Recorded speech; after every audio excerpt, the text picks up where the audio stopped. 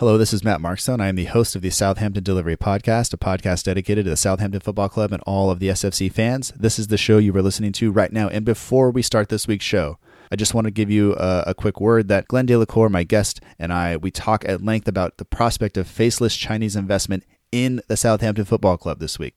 If you have ever dreamt of being a faceless Chinese investor, you can invest in this show. And I'm not even asking for your money. I'm just asking that you invest a few keystrokes in leaving us a review on iTunes. By doing so, you will help us push up the table, up the charts, and challenge the top four. Even though they outspend us, I think we can compete with them. So leave us a review on iTunes. It really does help the show. And now, here's the rest of the episode. Hope you enjoy it. Thanks for listening.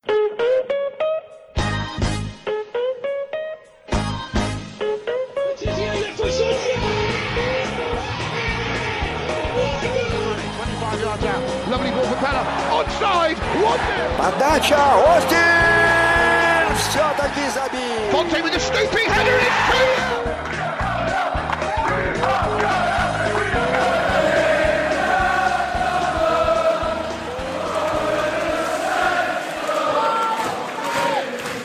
Hello and welcome to another episode of the Southampton Delivery Podcast, a podcast dedicated to the Southampton Football Club and all of the SFC fans. I'd like to thank you for joining us, no matter where you are listening from, no matter what time it is where you are listening. Thank you for listening and downloading and making the show a part of your day or week or whatever it is. You may notice my voice sounds a bit raspy or croaky, and it is because I am battling some sickness, sore throat, all that kind of stuff.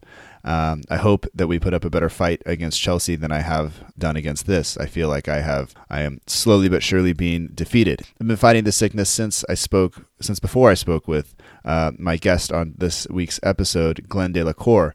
And you may notice that throughout the interview that my voice sounds a bit like this, and it's partially due to the fact that it was very early in the morning where I was, or very late at night, depending on how you look at it, and this sickness. So it's there. I hope that doesn't distract you from the conversation that Glenn and I had. And Glenn described his blog during our conversation as something you might hear down at the pub. The account of the game you might get down at the pub. He is not a professional writer. He is not publishing in newspapers. He's putting it on his own blog, so he gets to say as he likes. And so that is the account that you get. And I think that our conversation is somewhat like that as well. It might be the conversation you have with your friend down at the pub about the game. And the language and everything that goes with that is also there. So I've beeped a few curse words out, but just so you know, those will be there. And Glenn and I talk specifically about the language and things like that as well. So I hope that you enjoy that. And Glenn's blog is League One -10. You can find it at league1-10.blogspot.co.uk. You can follow him on Twitter at L1-10. And all of the links for those, once again, are in the show notes. So, like I said, my conversation with Glenn is somewhere between the conversation you would have with your friend down at the pub and that late night conversation that you had with one of your friends while you were driving somewhere super late at night and you were like, man, I wish I could record that because I think I said some really awesome stuff. And then you listen back to it because I actually did record it, and you're like, what in the hell was I talking about? But anyway, I hope you enjoyed the conversation. It's fairly lengthy, so you might have to, give yourself a break halfway in between, but whatever. And if you're listening before the Chelsea game, let's hope that we do well. And if you're listening after, it's okay because Glenn and I don't talk specifically about that match that often. So enjoy the show. Thanks for listening. And remember that you can always follow the show on Twitter at SFCDELL_IVERY. And the show is now on Facebook at facebook.com/SFCDelIvery. That's facebook.com/SFCDELLIVERY. So please share the show, subscribe, like the page, follow on Twitter, all that stuff. And be sure to subscribe to our feed on iTunes, Acast, Stitcher, Google Play, TuneIn Radio, or wherever you get your podcast. All right? Here's my conversation with Glenn.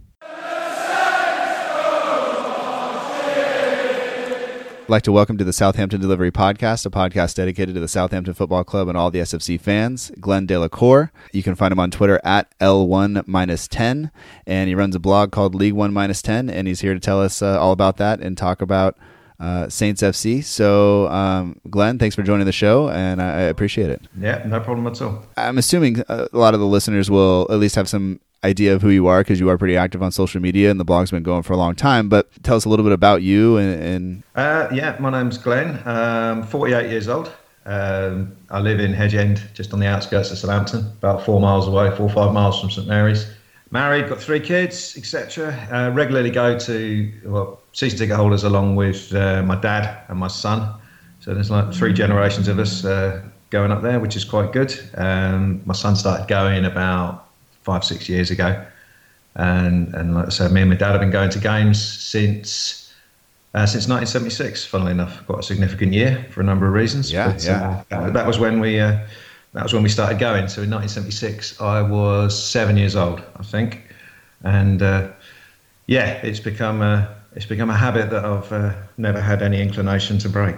Your son started going. How old was your son when you started taking him? I think I took him to one game when he was about 4, and it was a horrific Johnston Paints game against Swindon, and we lost 3-0. It was dreadful. It was absolutely shocking. But he fell asleep on about 70 minutes, so he's forgotten that one quite comfortably. But he started. I got him his first season ticket about 4 years ago, so he was about 8, then 7 or 8. All right. And had to warn him on pain of death not to talk rubbish all the way through the game.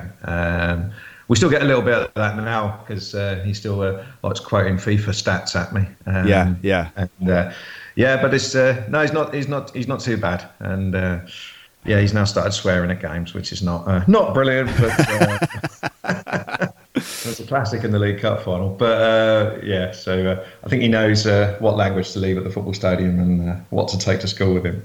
There is definitely a different set of language for each. As a school teacher, I wish more of my students would understand that difference. But hey, whatever. Yeah, well, I went into the last parents' evening and expected them to be saying, he's been calling people this, that, and everything. But luckily, none of that so far. So he's obviously quite a sensible lad. Well, good for him, and good for you, because that means you're doing something right. Yeah, hopefully. So, where do you guys sit now? Because I've read it on the website and everything, and I've talked to some other people. So there seems to be kind of different sets of fans that sit different places. Where do you guys put yourselves and all that stuff? We've moved around a little bit. When we were at the Dell, I used to stand on the Milton Road end. That was the family end. So I started going when I was a kid, so that's where I stood. Okay. And the habit was formed, and I kind of stayed there, the Milton Road end. When we moved to St Mary's, I took what was the equivalent of the Milton Road end at St Mary's, which is the chapel stand. Around about 2004-05, when it was just me and my dad going, it was when we got relegated actually, and we decided to go and sit on the halfway line for a bit. So we sat in the Kingsland stand for about 4 or 5 years. The trouble with that is that whilst the view was great, I was about 38 at the time. I was the youngest person in the whole stand, I think, and my dad was the second youngest, and everyone else was 110 years old. Oh yeah. And it was just funny. I mean, a lot of people comment about the blogs I used to write about the guys who used to sit behind us. It just used to drive me absolutely bananas every game, but I used to tolerate it until I went to the game drunk one day, and after about a minute and a half they started, and I just turned around and had a right go at them. So it was a little bit embarrassing, but now it's kind of financial necessity dictates that we sit in the family stand at the chapel end. The reason being because when you're on the halfway line, there's no concessions for old people or young people, and my dad turned 65, so he was entitled to a cheaper ticket in other parts of the ground, and with my son going as well, there's no way I could afford sort of like my dad gets his own, but there's no way I could afford 2 £700 plus season tickets. So the value in the family stand for kids is very good, and the family stand has its own problems in that you can't. It's very difficult not to sometimes let a volley of abuse go at someone. I've only really done it once or twice where I've really let a horrible volley of abuse go, and then you turn around and you see people who've got kids who are like 3 or 4, and it's like you got the earmuffs on. Well, my own kid, he's kind of used to it now, but But yeah, it's difficult to keep quiet sometimes, and it's usually something really innocuous, like an opposition player having a dive in the penalty area or something like that. Yeah, yeah. But there you go. So I'm in the family stand at the moment, and it's interesting. Sometimes you get a 2-year-old kicking the back of your chair all game, which can get a little bit annoying. And needs must. I'm afraid if it's a choice of that or not going, then it's an easy choice to make. And at the Dell, were there sections that were all standing? Well, there was in the aftermath of the Taylor report after Hillsborough, right, and all that. The Dell got converted to all seats, and the capacity went from, I think it was about 22,000 down to about 15. So I do remember it when it was, there were large sections of the ground that were standing areas, and I remember there being cages in front of the away end, big metal cages and stuff like that. It was all pretty horrific when you look back on it, and you can see on some of the clips that get posted on the Saints Facebook page and stuff like that. You can see the sort of state of the ground in some areas, and the away end was particularly horrific to look at. But yeah, I do remember it, and I did stand at that end for years, and it did feel very strange when they put seats in at the Dell. But it's like anything, you soon get used to it. Yeah, the guys like me, that's all we've ever seen. All we ever know about standing sections is either from some of the German clubs that you see every once in a while, or looking back, and it's always, at least in the media, it's generally portrayed as something that was a mistake that they've learned from, and and some people talk about they wish there could be standing sections and all that stuff, and they feel like the atmosphere is better and all that, but I don't know any different. So okay. It's interesting. I think you'll find people my age, sort of late 40s, who will still sort of like wish they could stand up all the time. But it's been a while now in this country, so I don't know if young people will be as bothered about it. But it does seem a bit heavy-handed at times, especially when you go to away games where the stewards of that club insist everybody sits down. You've got a seat. You're not going to hurt anybody. I don't understand that sometimes. But no, at the Chapel End, there's no real issue with that. You've been a season ticket holder for a long time, and been a season ticket holder since 1987. That was kind of roughly when I got my first job, I think. Okay. But was a regular at the Dell since 77. We went to most games, and then the tickets got expensive, so I missed a couple of seasons because Dad couldn't afford 2 adult tickets, I think it was. So I missed a couple of seasons around sort of 85, 86, and then had a season ticket since 87. Yeah. Man. And all right, so then how does the blog come into this, and where does it kind of fit into that timeline of you having the season ticket, and kind of where does the inspiration for that come from? The blog started, I was working abroad. I was working in Dublin in Ireland, and I was kind of bored most evenings.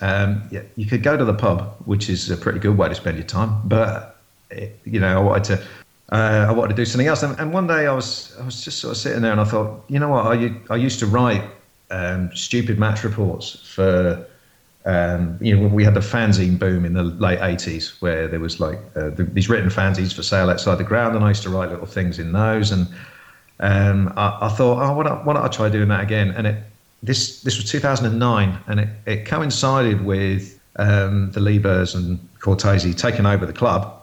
Okay. And it seemed like a new dawn. You obviously never know how it's going to go. You never know whether it's going to be good or whether it's going to be bad. But compared to what had gone on the previous 3 years, I thought it couldn't be worse. And I couldn't really imagine it being worse. And I was also getting sick to death of reading about what was going on in the boardroom, as opposed to what was going on the pitch. Everything seemed to be about the chairman or the former chairman or the new, and it was just rubbish, really. And I just wanted to sort of talk about football rather than talk about all the mechanics that goes on behind the scenes. I couldn't be bothered with it. So I started it really for my own interest, really, just for something to do. And I think, as with a lot of these things, you never know. I expect you, when you started your podcast, you never knew whether anyone was going to read it or hear it or be interested in it. And you start these things just as a little laugh, and then it becomes a bit of a monster. Yeah. And that, and that's kind of how it started. And it was a lot easier to write at the start when I knew no one was reading it. Yeah. It was just me dad and me mates that were reading it.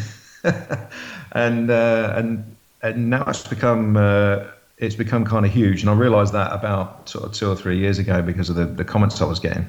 And a lot of the nicer comments have been from far-flung places, because I didn't really realise this, but I had people from Australia and some from America sort of saying, "Oh, it's nice to read stuff that they see it as telling it how it is, rather than telling a version that's been sort of sanitised by the club or is written in a very specific way by mainstream media." So it's kind of written in I think it's like a bloke down the pub style. You can imagine someone stood at the bar just spewing all this sort of stuff out, and it's nice that people enjoy it and react to it.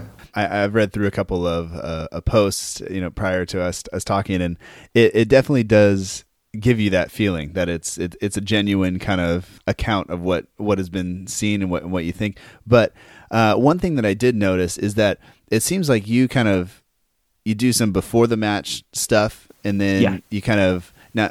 Are you sitting in your seat taking notes on some of the matches? This has changed recently. But what I used to do is I used to just write 5 or 6 things down, and then I go to the match, and then after the match I'd quickly scribble down a few thoughts, and then over the next day or so I'd just cobble it all together. So it's not often that much of it is written in the form that you see it at the end before the game.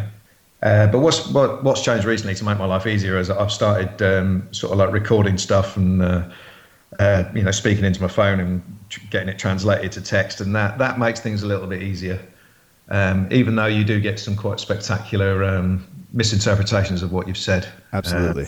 Sometimes. I had the other week, I had Fraser catching my balls instead of Fraser catching a ball. And I actually missed that when I went to edit it and put it out, and some smart ass noticed it and pointed it out, and I'm thinking, well, I can't leave that in there. So I had to take that out. But yeah, it's a bit of a labour of love, and it does take a bit of time. And there are times when I do think, oh Jesus, why am I doing this? But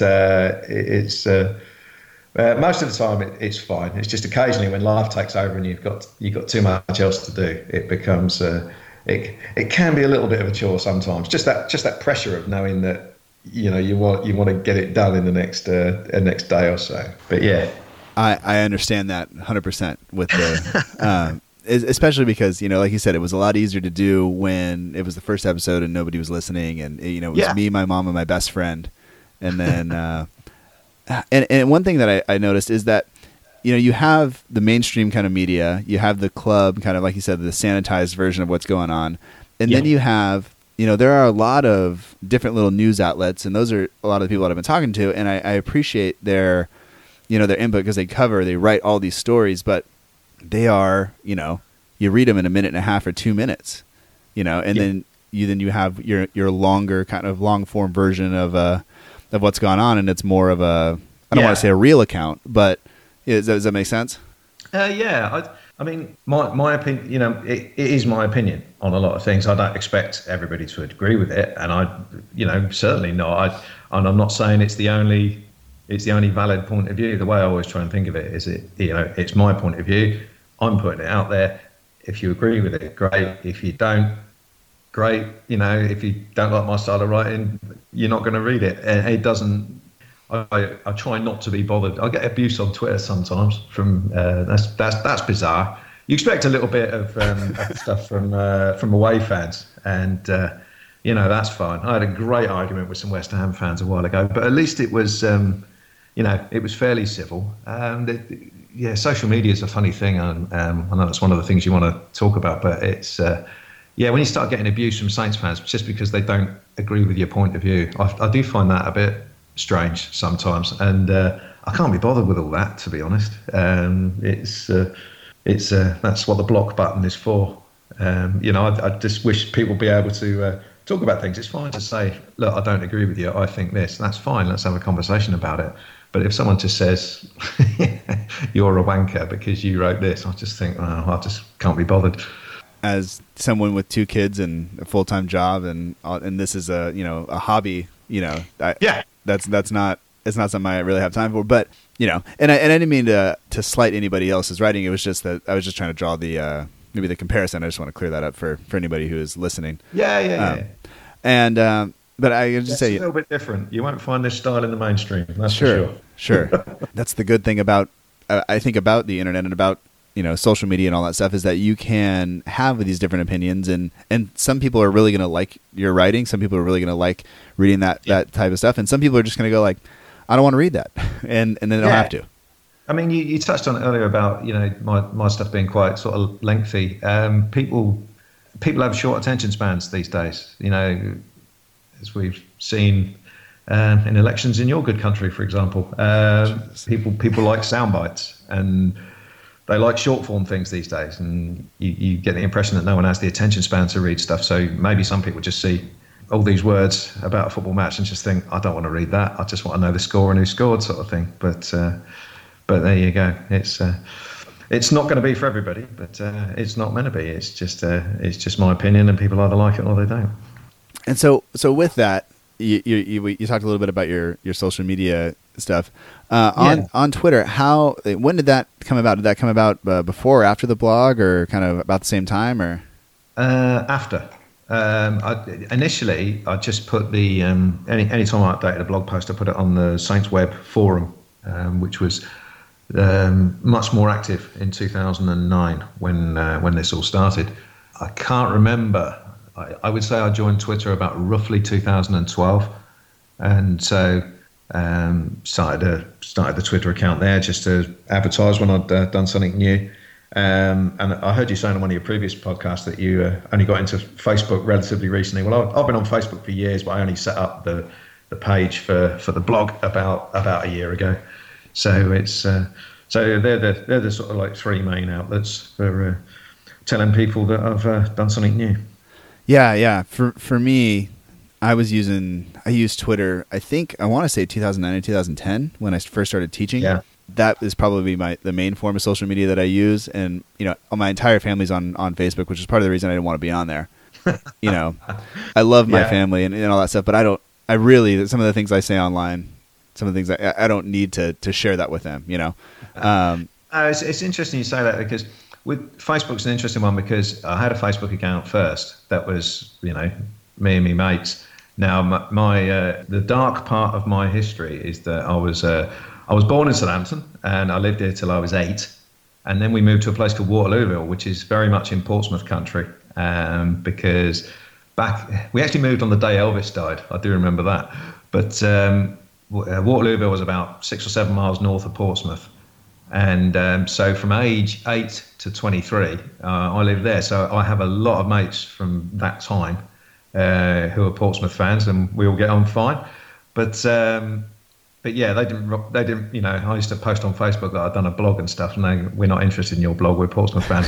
Fair enough. So it was actually that prompted me to start the actual League One -10 page. So all right. So yeah, so that's an interesting bit of history there. But I came back here when I was 23, and I've lived there ever since. So it's another 25 years on now. So yeah. But yeah, most of my mates from that period are Portsmouth fans, so they're all celebrating at the moment. And yeah, fair play to them, I guess.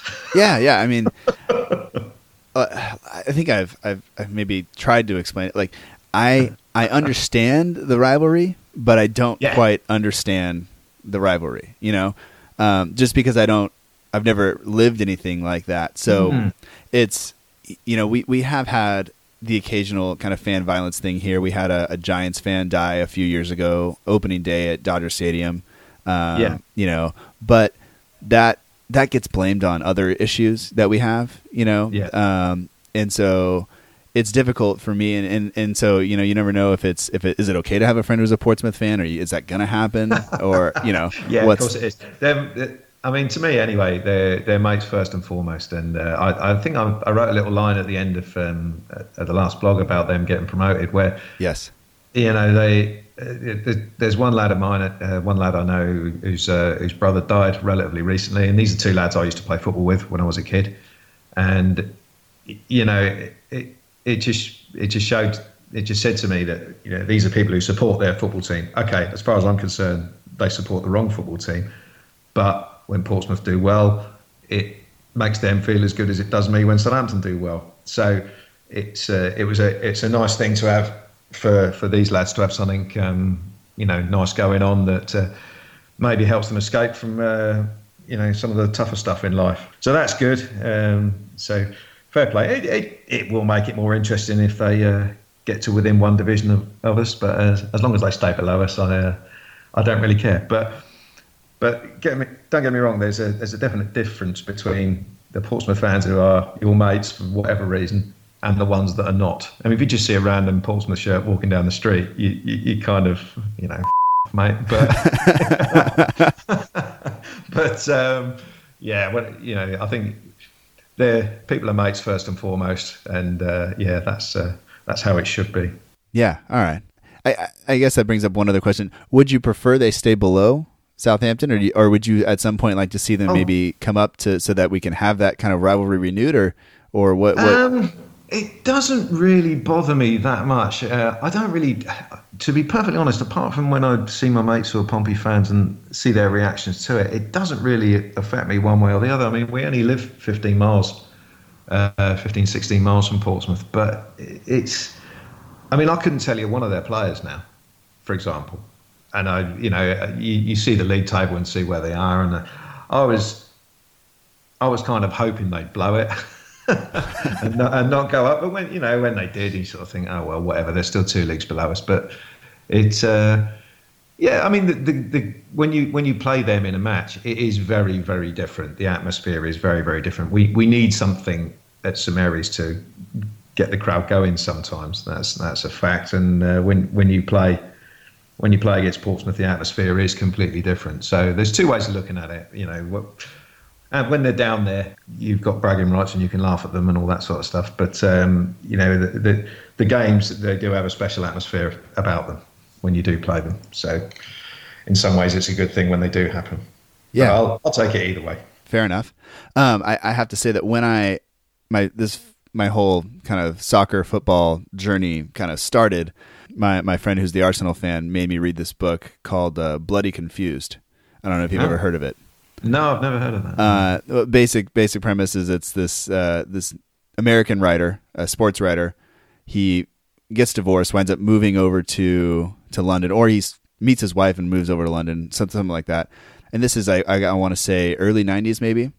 Yeah. Something like that. He's trying to get into the culture and all that stuff. So he starts trying to go to matches, and the first thing he does is he gets on a train, goes to the wrong ground, because in America the home team's always listed second. So he tries to go to a match, shows up, and the guy's like, "What are you doing? There's no match there." He's gone like all the way up to Sunderland from London, and completely screwed it up. Then he shows up to a derby match somewhere and can't get in because he's not affiliated with either of the clubs, so they won't sell him a ticket. So it takes him weeks and weeks and weeks to get into a ground finally. And so for me, this is kind of the this is how I'm viewing all of this, and I'm trying to learn about it and all this stuff. But that was kind of an interesting perspective for me to do this, because it's unlike kind of anything else. I mean, here you can walk up to any sporting event, maybe save a really big American football match, and buy a ticket and walk in. No big deal. Things just don't do that. Yeah, that is very different. Yeah. But I mean, it's just other sports you can more or less do that. I think. I don't think there's the issue of segregation so much that they have to be very careful about who they sell the tickets to. But I guess a lot of it is legacy back to the bad old days of hooliganism. But there you go. I think the Americans have probably got it right. I think we're probably a little bit too aggressive here, and but that story about him going to the wrong ground is amusing. I do know someone who shall remain nameless, who the first time he tried to go to Tottenham got off the tube at Tottenham Court Road, which is nowhere near Tottenham's ground, and was wandering around in central London looking for the ground, and being too embarrassed to ask anybody where it was, and I think got to the game at half time. So all right, I'm not gonna make too much fun of him, because I've driven around other cities, and There have been kind of a few issues going on. I guess let's just start with the season. We're coming in up on the run-in here. We have a tough run-in, to say the least. Yeah. But, I guess coming from the spot where you've been kind of a regular for, the best part of, I guess, 30 or 40 years, I guess. 40 years. Yeah. So seeing where Saints are now, finishing top 10, most likely, having been to the Cup final, is that a successful season from your perspective, or what do you think? I think you always want to be doing better than you did last year, and for the last 6 or 7 years we've done that. And this was always going to be the first season where we didn't finish as high as we did the previous season. In that 6 or 7 years, for the simple reason that two of the big clubs, Chelsea and Liverpool, really underperformed last year. We did relatively well and ended up finishing 6th. There was really no way, I don't think, we were going to finish above them this year. And so, we could well still finish 8th this year, and we could finish as low as 15th. But if you look at it from the perspective of, what I've been used to as a Saints fan, then yes, it is a good season. I still remember a season in the early 90s where we finished 10th when Alan Ball was manager, and remembering that as being a great season. A lot of people won't remember this as a great season, this one we're in now, because they'll just see that we finished 6th last year and we're going to finish wherever this year. But I think you do have to have a sense of perspective. Most of what I remember about Saints was us battling at the bottom of the top division for years on end, during Matt Letizier's era at the club, really, where we finished 15th, 16th, 17th, 7-8 seasons in a row or whatever, and that's not where I expect us to be now. But it's nice to not be in that position. But I think the question is, will the board see it as a successful season? What will have been the targets that were set at the start of the year when Claude Puel came in? I mean, you would assume that the board has I want to see constant improvement. I think all the fans do, but sometimes, new manager, losing lots of players, at some point they have to know that that's not going to happen. Am I wrong there? It's always a risk. We put a lot of faith in our scouting system and the academy, obviously, to keep supplying players to replace the ones we sell. It can go wrong very quickly. You've only got to have one bad transfer window, sign a couple of duff players that really don't work. For example, if we sell Virgil van Dijk this summer and we get a replacement in and he's not good enough, then we will struggle. So you're always taking that chance and hoping that the player that you sign is able to step into the Premier League if they come from abroad. It's always a bit of a risk. So you're making decisions all the time. Some of them can go wrong, and luckily we've had more go right than wrong in the last. Well, I'm sure it's not luck. I'm sure it's down to hard work. But we've done okay the last sort of 4 or 5 years with replacing players. But it does worry me that if you keep trying to do that, eventually it's going to go wrong. Yeah, like you said, it only takes kind of one mistake, and I think we've seen that up front this year to an extent, where we were left for a large portion of the season without somebody who could replace Sadio Mane or Graziano Pella. Yes. And we struggled as a result. And I think the manager took the brunt of that. And some of it's, I think, warranted, some of it's fair. But at the same time, go ahead. When Claude Puel came in, he came in with a reputation of playing this diamond formation in midfield. But prior to that, Les Reed had always come out and said that we want all the teams at the club, so the youth team right on through to the first team, to play the same way. This was this sort of Barcelona approach they were taking. So the formation under Ronald Koeman was the 4-2-3-1 formation. Claude had this diamond formation, so we started with that. So he was allowed to change the way, it was almost like he'd gone against the philosophy of the club. He was allowed to do that. Right. And play this diamond formation in midfield. It didn't really work because we didn't really have the players to do it, or he couldn't get his ideas across for whatever reason. It didn't really work. And then we went to this 4-3-3, which was basically involved slinging in a load of crosses from the wide areas and having one player in the box. no midfielders getting forward, and that didn't work either. The odd game it worked, but most of the time it didn't.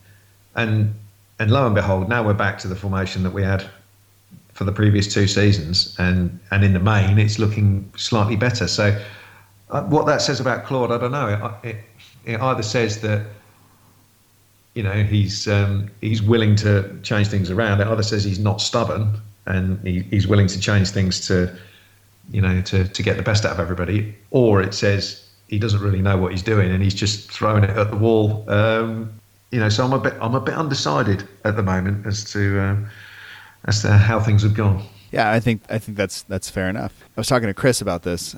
When you start looking at the trips into Europe, he was talking to me about going to Inter and that. And, he said that was such a special kind of time for the fans that were there and all that stuff. And my perspective was, well, like, I understand it's special and I want it to be special, but I don't want it to be so special because I want it to be something that we do more often. And it really looked like, part of the reason that Puel was brought in is he has this European experience and he knows how to manage that. And it almost looked like he really didn't do a very good job of it. Yeah. And so that to me was the single biggest disappointment of the season. That group was bang average, and for us not to qualify from that was pretty disgraceful. Bearing in mind that the one decent team that were in it, Inter Milan, they were a shambles as well, and we couldn't get results against the Israeli team Hapoel, and the game away at Sparta Prague, that goes in the list of top five worst performances I've ever seen in my entire life. I just, he blew that. So whether it was because Claude didn't understand the demands of the Premier League, whether he over-rotated the players, or for whatever reason it didn't work, and I think that was a very poor and a definite low point to the season. It's funny you mentioned that particular match. I read a few of your blog posts, and that's one of the ones I clicked on and read. I believe it was Prague defeat.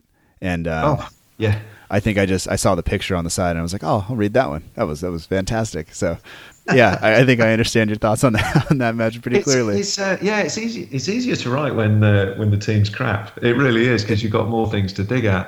It's like it was easier writing about some of the crap players that we had in League One than it is about some of the guys we've got now, because some of them were just absolute comedy gold. But yeah. So from a creative point of view, it's quite nice when we're rubbish. But I'd rather not, to be honest. Right. So I guess moving forward now, like there's a lot of talk about the sale of the club, and it was around a couple of weeks ago, and then it went away, and then now all of a sudden it's back, and my relationship with the English mainstream media is probably, I don't trust it as far as I can throw it.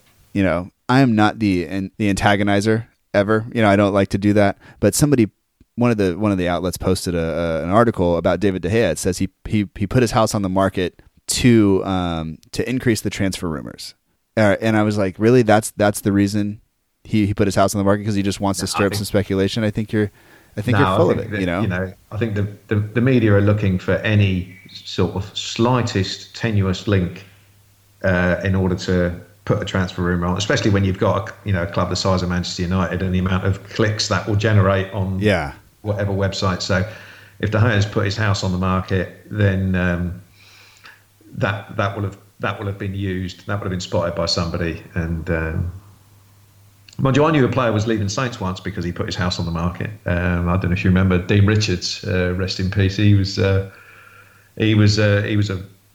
centre back for Saints in the late 90s, I think. And Glenn Hoddle was our manager at the time, and Glenn Hoddle went to Spurs. And about 3 weeks after Glenn Hoddle had left, my dad was looking for a house, and he knocked on the door, and Dean Richards answered it. So my dad said, "Oh, Carl, you're off then." And he was like, "Don't believe everything you read in the papers." But sure enough, he was. And jeez. Yeah, so my dad bought Dean Richards' house. The interesting thing about it was that my dad came round to my house and said, looking to buy a house off Dean Richards. And I said, how much is it on for? And he told me, and I said, well, he's a footballer. He's probably on loads of money. He's probably going to Tottenham. So really take the piss with your offer. Give him a low offer and see if he accepts it. So I think he offered about 50,000 below the asking price, and he took it. Oh, nice. Well, he just wanted to get out. He had to get to London. He obviously wanted to leave really badly. Oh, jeez. That's funny. Does your dad still live there? Mum and Dad lived there until about 2 years ago, and they've moved now. But yeah, they lived there for a while. With all of that kind of going on, what do you make of the sale of the club? Because I have a feeling this kind of ties into the name of your blog and all that stuff. The name of the blog was simply where we were at the time. We'd just been in administration. We'd been relegated anyway from the Championship to League One through the conventional method of being crap. But we went into administration after there's a deadline, and I can't remember when it is, end of March I think it is. And if you go into administration after the end of March, you get your minus 10 points the following season, as opposed to the season that you're in. But we had to start the following season on minus 10 points, so it was slightly strange seeing all the teams listed at the start of our first League One season. And you're already at the bottom. And we were already at the bottom, 10 points behind everybody else. And so that was when the Libos bought the club at that point. And that was when I started writing. So it was kind of coincidence, and I just thought, it sounds like quite a good name, and it's I like the name. And someone said to me once that the name was the best thing about it, which is wasn't too sure how to take that, but I'll take any compliment going, I think. It is interesting. And when Chris was trying to explain to me, it all kind of clicked and made sense. Similar to his the story about how his blog, the name of his blog. George Ware's cousin. Yeah. I saw that game. I was at the Dell for that game. Were you? That was amazing. Yeah, I mean, we'd heard about the guy and saw him on the bench, and it's the usual thing. Whenever you see a new player on the bench you haven't heard of, you think, he might be brilliant. It's like when Marion Pahars was at the club. I know that was later, I think. But you see a new signing from abroad, and back then there weren't as many players from abroad, and you think, this guy must be brilliant. And he came on, and he nearly scored with his first touch. Right. And after that, he ran around like he'd never even seen a football before. But the whole story. I mean, we lost the game. We lost a lot of games then. But it's just so funny that whole story about the fact that it was Matt Le Tissier that got substituted for him because he was injured. Right. The fact that it was Graham Souness who was our manager at the time. I don't know if you know much about Souness, but he's a big figure in football history. Takes himself very, very seriously. So the fact that he got conned by a phone call is hilarious. So yeah, it's kind of a pivotal joke moment in our history. So it's a good one to remember. Back to the sale of the club to the Lander. Now, where does that sit with you as a longtime fan? I am unclear as to exactly how we fell into administration, but I know that the Liebers did kind of revive that and save that and bring it all about. And I know Marcus is a huge kind of figure, and I think his daughter has kind of run the club for the past few years, I think, since he passed away. And now it looks like as though she's going to be selling the majority of it off. Yeah. But how does that sit with you as a fan who's been there for so long and through so much? It's an unknown. In the same way that the Liebers were unknown, but we were desperate at that point, and I think we'd have taken absolutely anybody at that point because there was a real chance of the club going out of business in 2009. This is slightly different because we've had constant progress since 2009. I got the impression we reached the stage where Katerina Lieber doesn't feel like she can take the club any further for whatever reason. She probably financial. She feels like she can't do it. But I think what's been apparent about the Liebers since day one is that they've been a very safe owner. English football is littered with clubs who have had shocking owners who have, taken the club to the wall, sort of thing. You've got Leyton Orient. There's a situation going on there in the lower leagues, which is pretty bad. You've had Coventry City, which has been shocking in the last few years. So the Liebers were always a very safe bet. So whether they pushed us on or whether we stayed where we were, they at least were stable. This selling to a Chinese company I've never heard of, it could be anything. It could be great. They could pump millions into it. They could run it in a sustainable way like the Liebers have done, or they could just be distant owners who don't really get involved much. Until we know more about it and get to sort of see these people being interviewed, I don't think anyone can really judge how it's going to go. Personally, I'm a bit risk averse, I think, so I would have been happier if this wasn't happening, but it looks like it is. So we just have to get with it and hope it all works out. A couple of the people that I've talked to, just kind of on the side, not on the podcast or anything, have been this will be a good thing because this will be an influx of money, and I think they see, I think like you said, they see Chelsea with Abramovich and all that stuff, and they see how many teams have shirts that say Fly Emirates on them. They see that and they think, oh, that's where we're going, that's what we're going to do. But I think there are definitely more of the kind of distant owners. I think Watford are owned by a group that have 3 top tier clubs, and they kind of just shuffle players in and out of all 3 clubs. And what good has it done them? I don't want to do that. I'm very uncomfortable with the model of owners owning more than one club. I'm not a great fan of that, and I wouldn't want us to go down that road. I mean, you mentioned Watford. I think Troy Deeney, their captain, I think he stays at the club. And I think he's the only one that does. They seem to have a new 11 players and a new manager every season. Yeah. And they get 7 players on loan from some Italian club. And you think, well, what is that all about? That there's no identity of the club or what makes a Watford player. It just seems like whoever they can get hold of. It's a bit like a Sunday league team.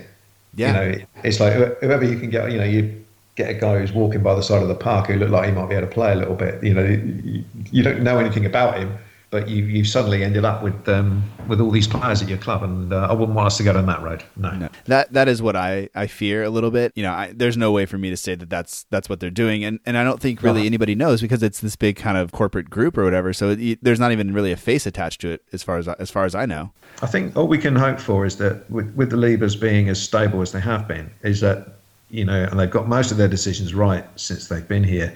You just got to hope that they've got this one right.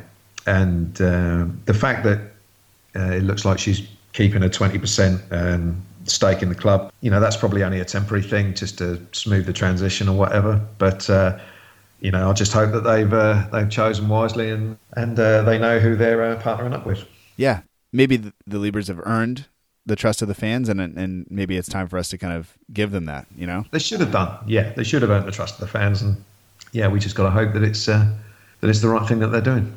There are a number of other things. We have transfer speculation and all that stuff. And I was kind of looking at, it's only April, and all of a sudden the transfer rumors are flying about. And here we have, Virgil van Dijk being linked to everyone under the sun. Yes. He is, I think, our best player. Yeah, without doubt. I think he's one of the best defenders in Europe, flat out, period. I'm picking him all the time.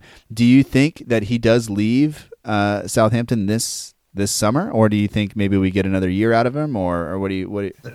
I think the bottom line is whether he wants to leave. If he wants to leave, then he will go. There's no doubt about that, because we can get a huge amount of money for him. If you look at most of the big clubs, with the exception Spurs and Chelsea, defensively, most of the big clubs in England are a shambles, and he would improve any one of their teams, and they're not shy of throwing money around.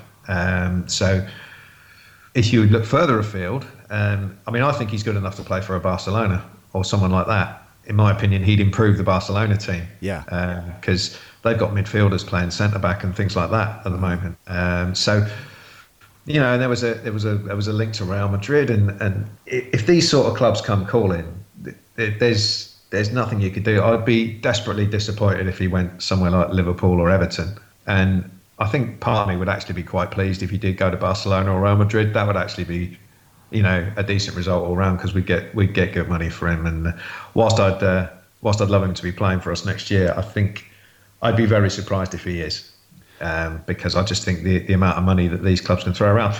But then maybe the Landon, if they do take over, maybe that will change the situation. But I can't see it. It'll probably be a stick to hit the new owners with straight away for a lot of people. We thought you were going to put loads of money in and you've sold our best player straight away. Well, they'll be accused of asset stripping and all that sort of stuff. But if he goes, then it won't be any different to what we've done the last 3 or 4 years. But it will be a shame. But if I had to put money on it, I'd be very, very surprised if he was with us next year.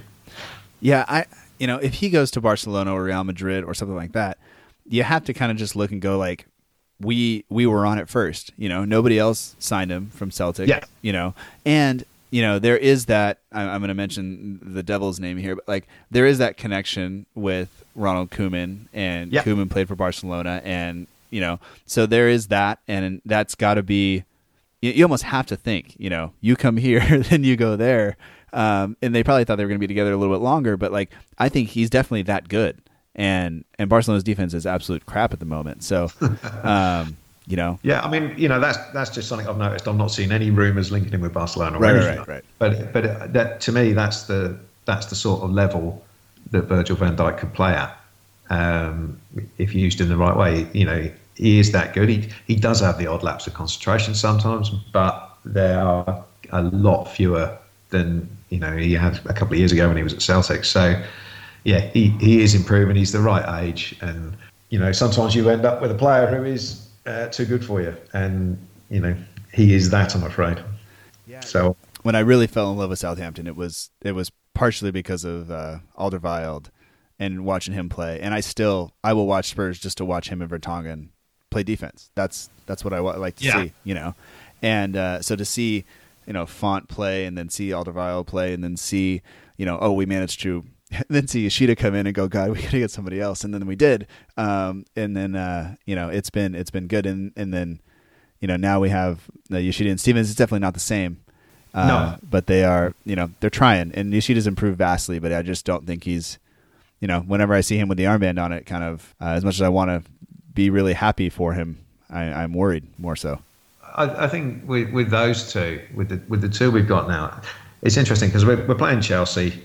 In a couple of days, and we played Manchester City a couple of weeks ago.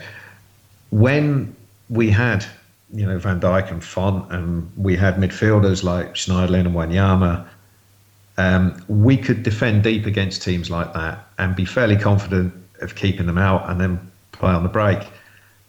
We're not good enough to do that now, and I think we tried to do that against Manchester City, and they were always going to score.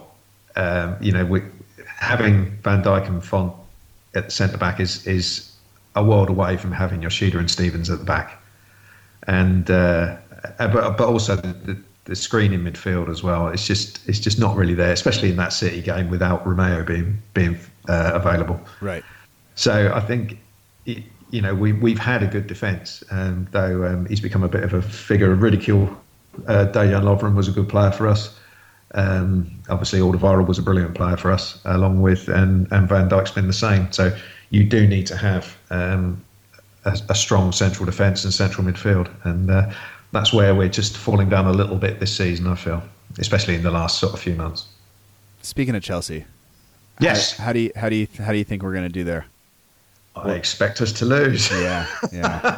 I don't think you can really expect much else. I watched their semi-final yesterday, and it was ridiculous with the players they could bring, the players they could start with and the players they could bring off the bench. You realise how good they are. Yeah. And it's definitely different this season. The bigger clubs have all stepped up their game, and it's getting to the point where you look at them and think, how on earth can we get a result against these guys?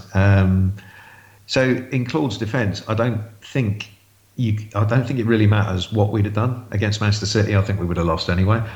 But at home, you've got to have a go. To me, I think I wrote in the blog, it just seemed like we turned up, we knew it was going to be hard, we got beat, and then we went home. We didn't really do anything. It's like, we didn't give them a punch in the face at all. We just, it's just like turned up rubbish. And against Chelsea, I think we're probably better against the bigger teams away from home than we are at home. But I'm not expecting us to get anything out of this game, especially, we basically have not much to play for. They have a hell of a lot to play for. Yeah. Whatever 11 players they put out, I anticipate it being too strong for us. And the thought of, my problem with Yoshida and Stevens is whenever there's a physical battle to be had, they're, with a big centre forward or whatever, they're just not up to it. And there's no dominant header of the ball. There's no someone who's, really going to be nasty back there and control a striker, put him in the back pocket sort of thing. Diego Costa against Stevens and Yoshida just gives me to be honest. I think he's just going to smash them around all over the place. Yeah, it could be horrible. That's not the type of player that they thrive against, No. No. And to quote your blog, it said, "In comes the corner and company man shames Yoshida to a massive degree and batters the header straight at Frazier." Yeah. And that's true. It is a physical battle. They are probably just not quite going to win. And they do some very good things on the floor. I've seen Stevens play a few times for the under 23s, and I saw him play for the England under 21s, and I didn't think much of him. I have to say, I didn't think anything of him really. I just thought he's just a lump. He's just not very good at all, and he hadn't got anywhere near the first team in 4 years or whatever of being at Saints. He's been a lot better than I expected. He's a very good footballer on the ground. I wonder if he'd make a better midfielder, to be honest. In the centre of midfield. However, there's those times in the game where you've just got to stick your head in there and head the ball. And that Vincent Kompany goal, that said it all. I know that was Yoshida who got battered out of the way, but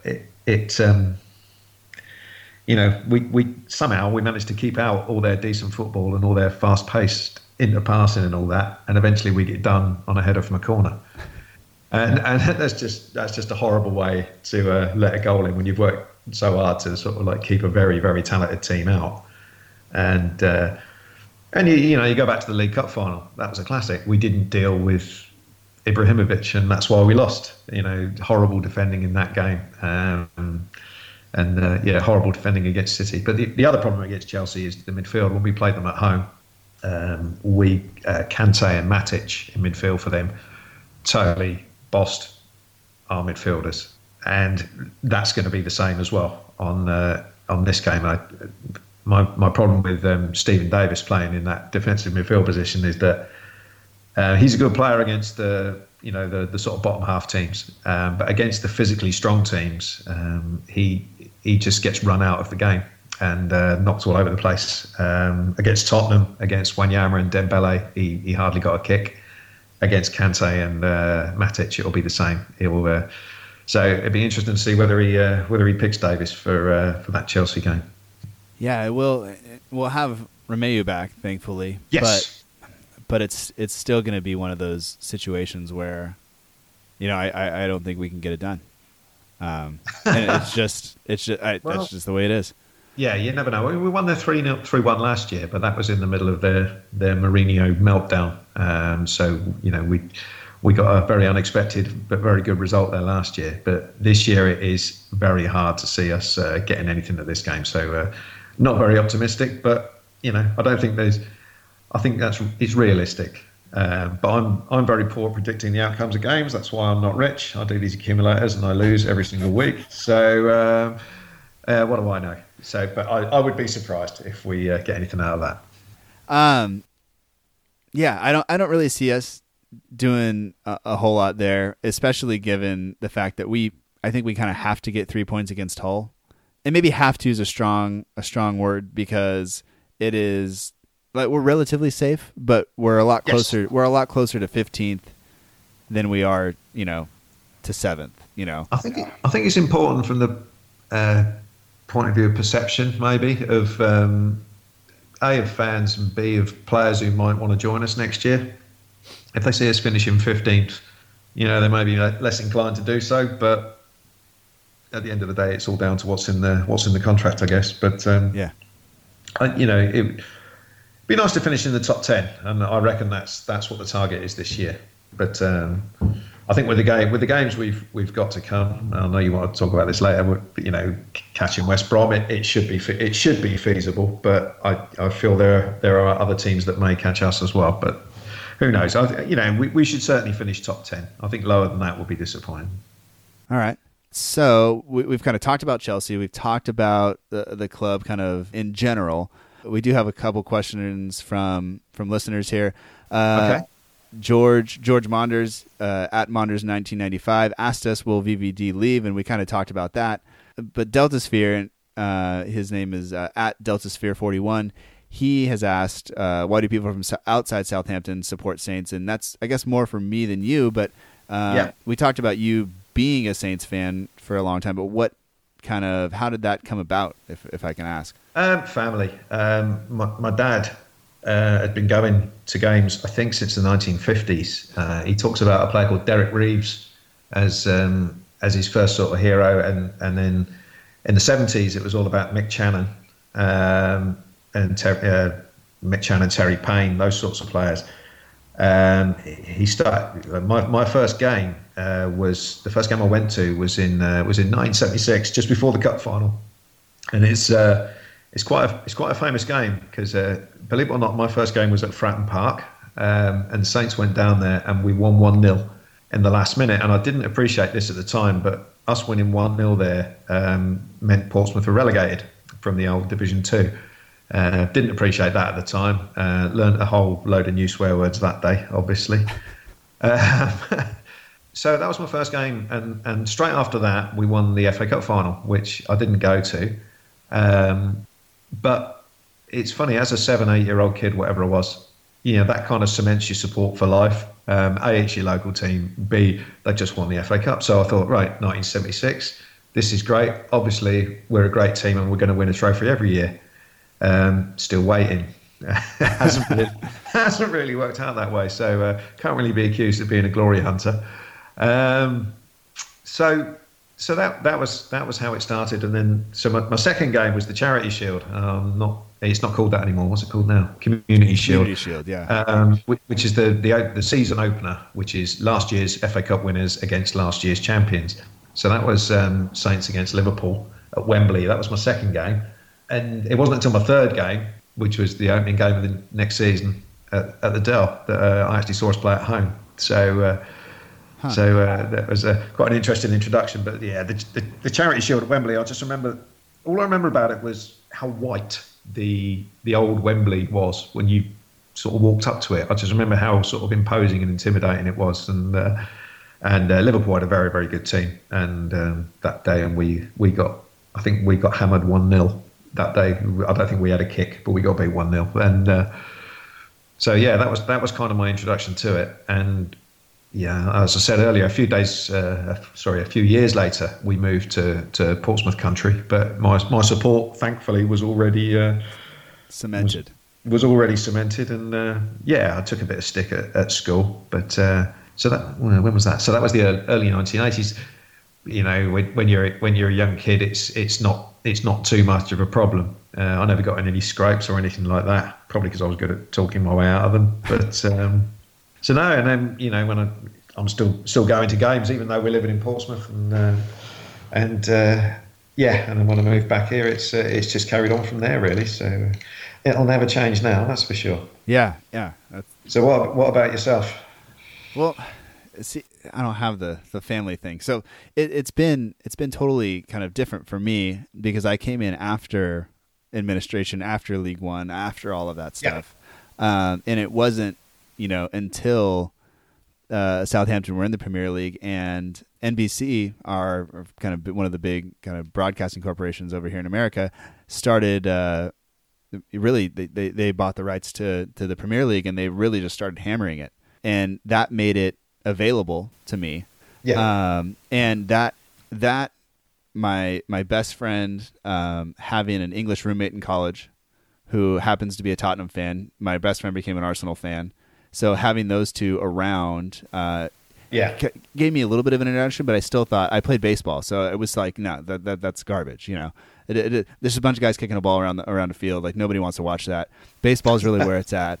And, so I have my son. My son is playing baseball and I'm coaching baseball, and I'm the exact same coach that my dad was to me, and that everybody, every coach I ever had was a real hard ass and all that stuff.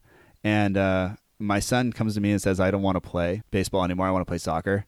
And so after I stopped, crying in the corner by myself, I kind of just said, okay, look, like I have some people who know a little bit about soccer.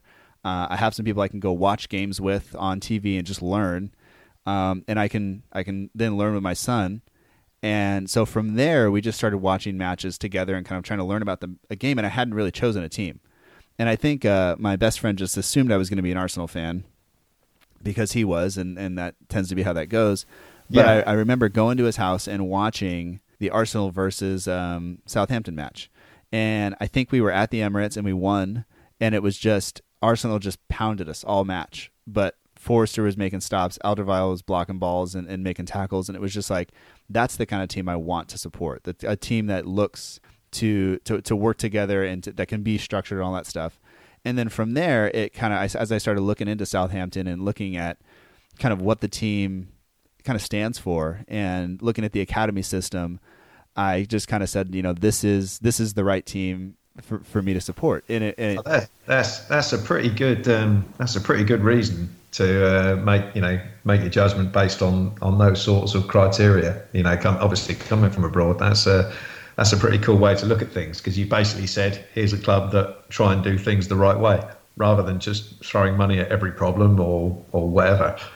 So yeah, that's as good a reason as I've ever heard, I think, from someone who's not a local. That's good. I guess because it's still so new, to me. Yeah. I've always been kind of a little bit gun shy about sharing it, but that's really it. And I have to say that the final straw, the tipping point, was the academy system.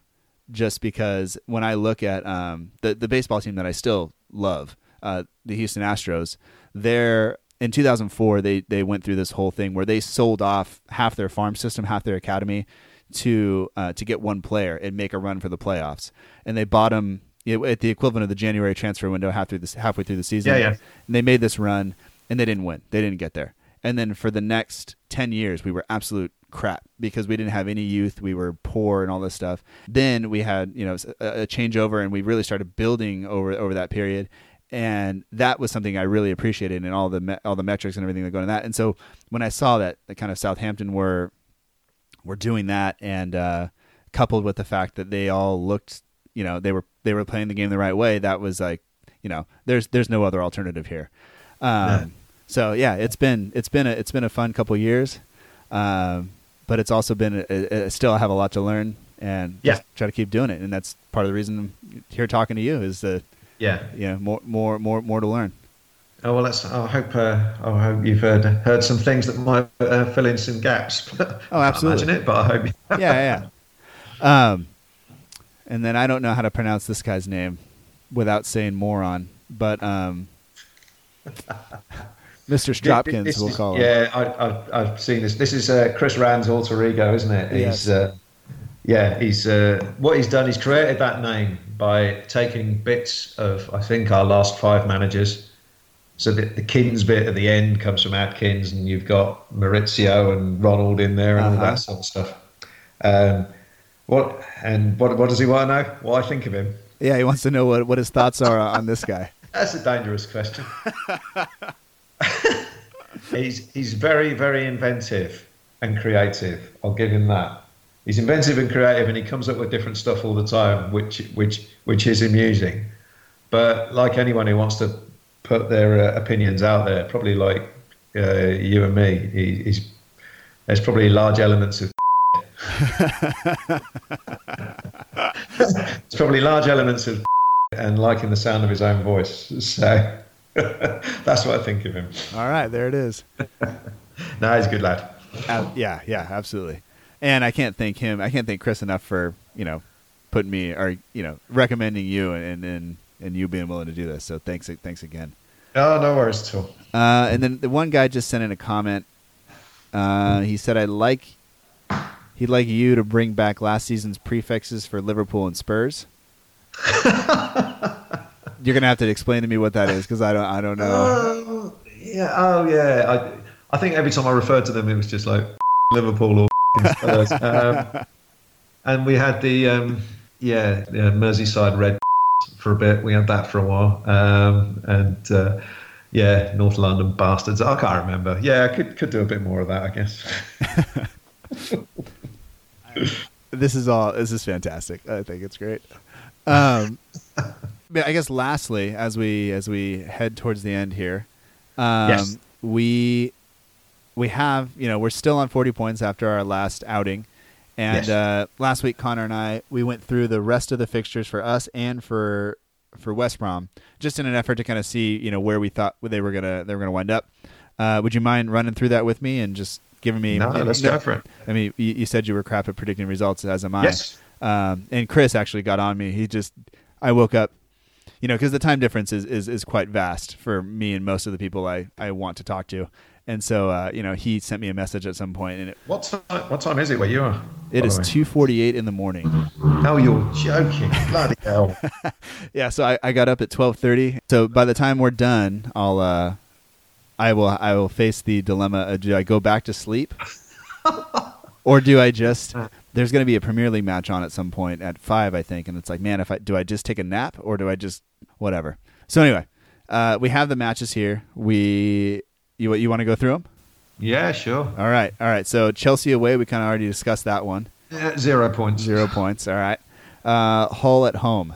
Got to win that one. 3. All right. Liverpool away. I think that'll be a 0 this time. Okay. All right. And then Arsenal at home. I'm going to go with optimism on this one. I think we can win that one. They are just absolute crap.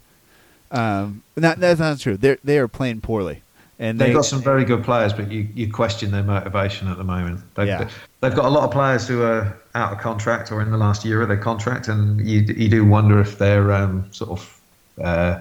really putting it in for the shirt. And I think one of their Alex Oxlade-Chamberlain, who used to play for us, he kind of hinted in an interview a couple of weeks ago or last week that.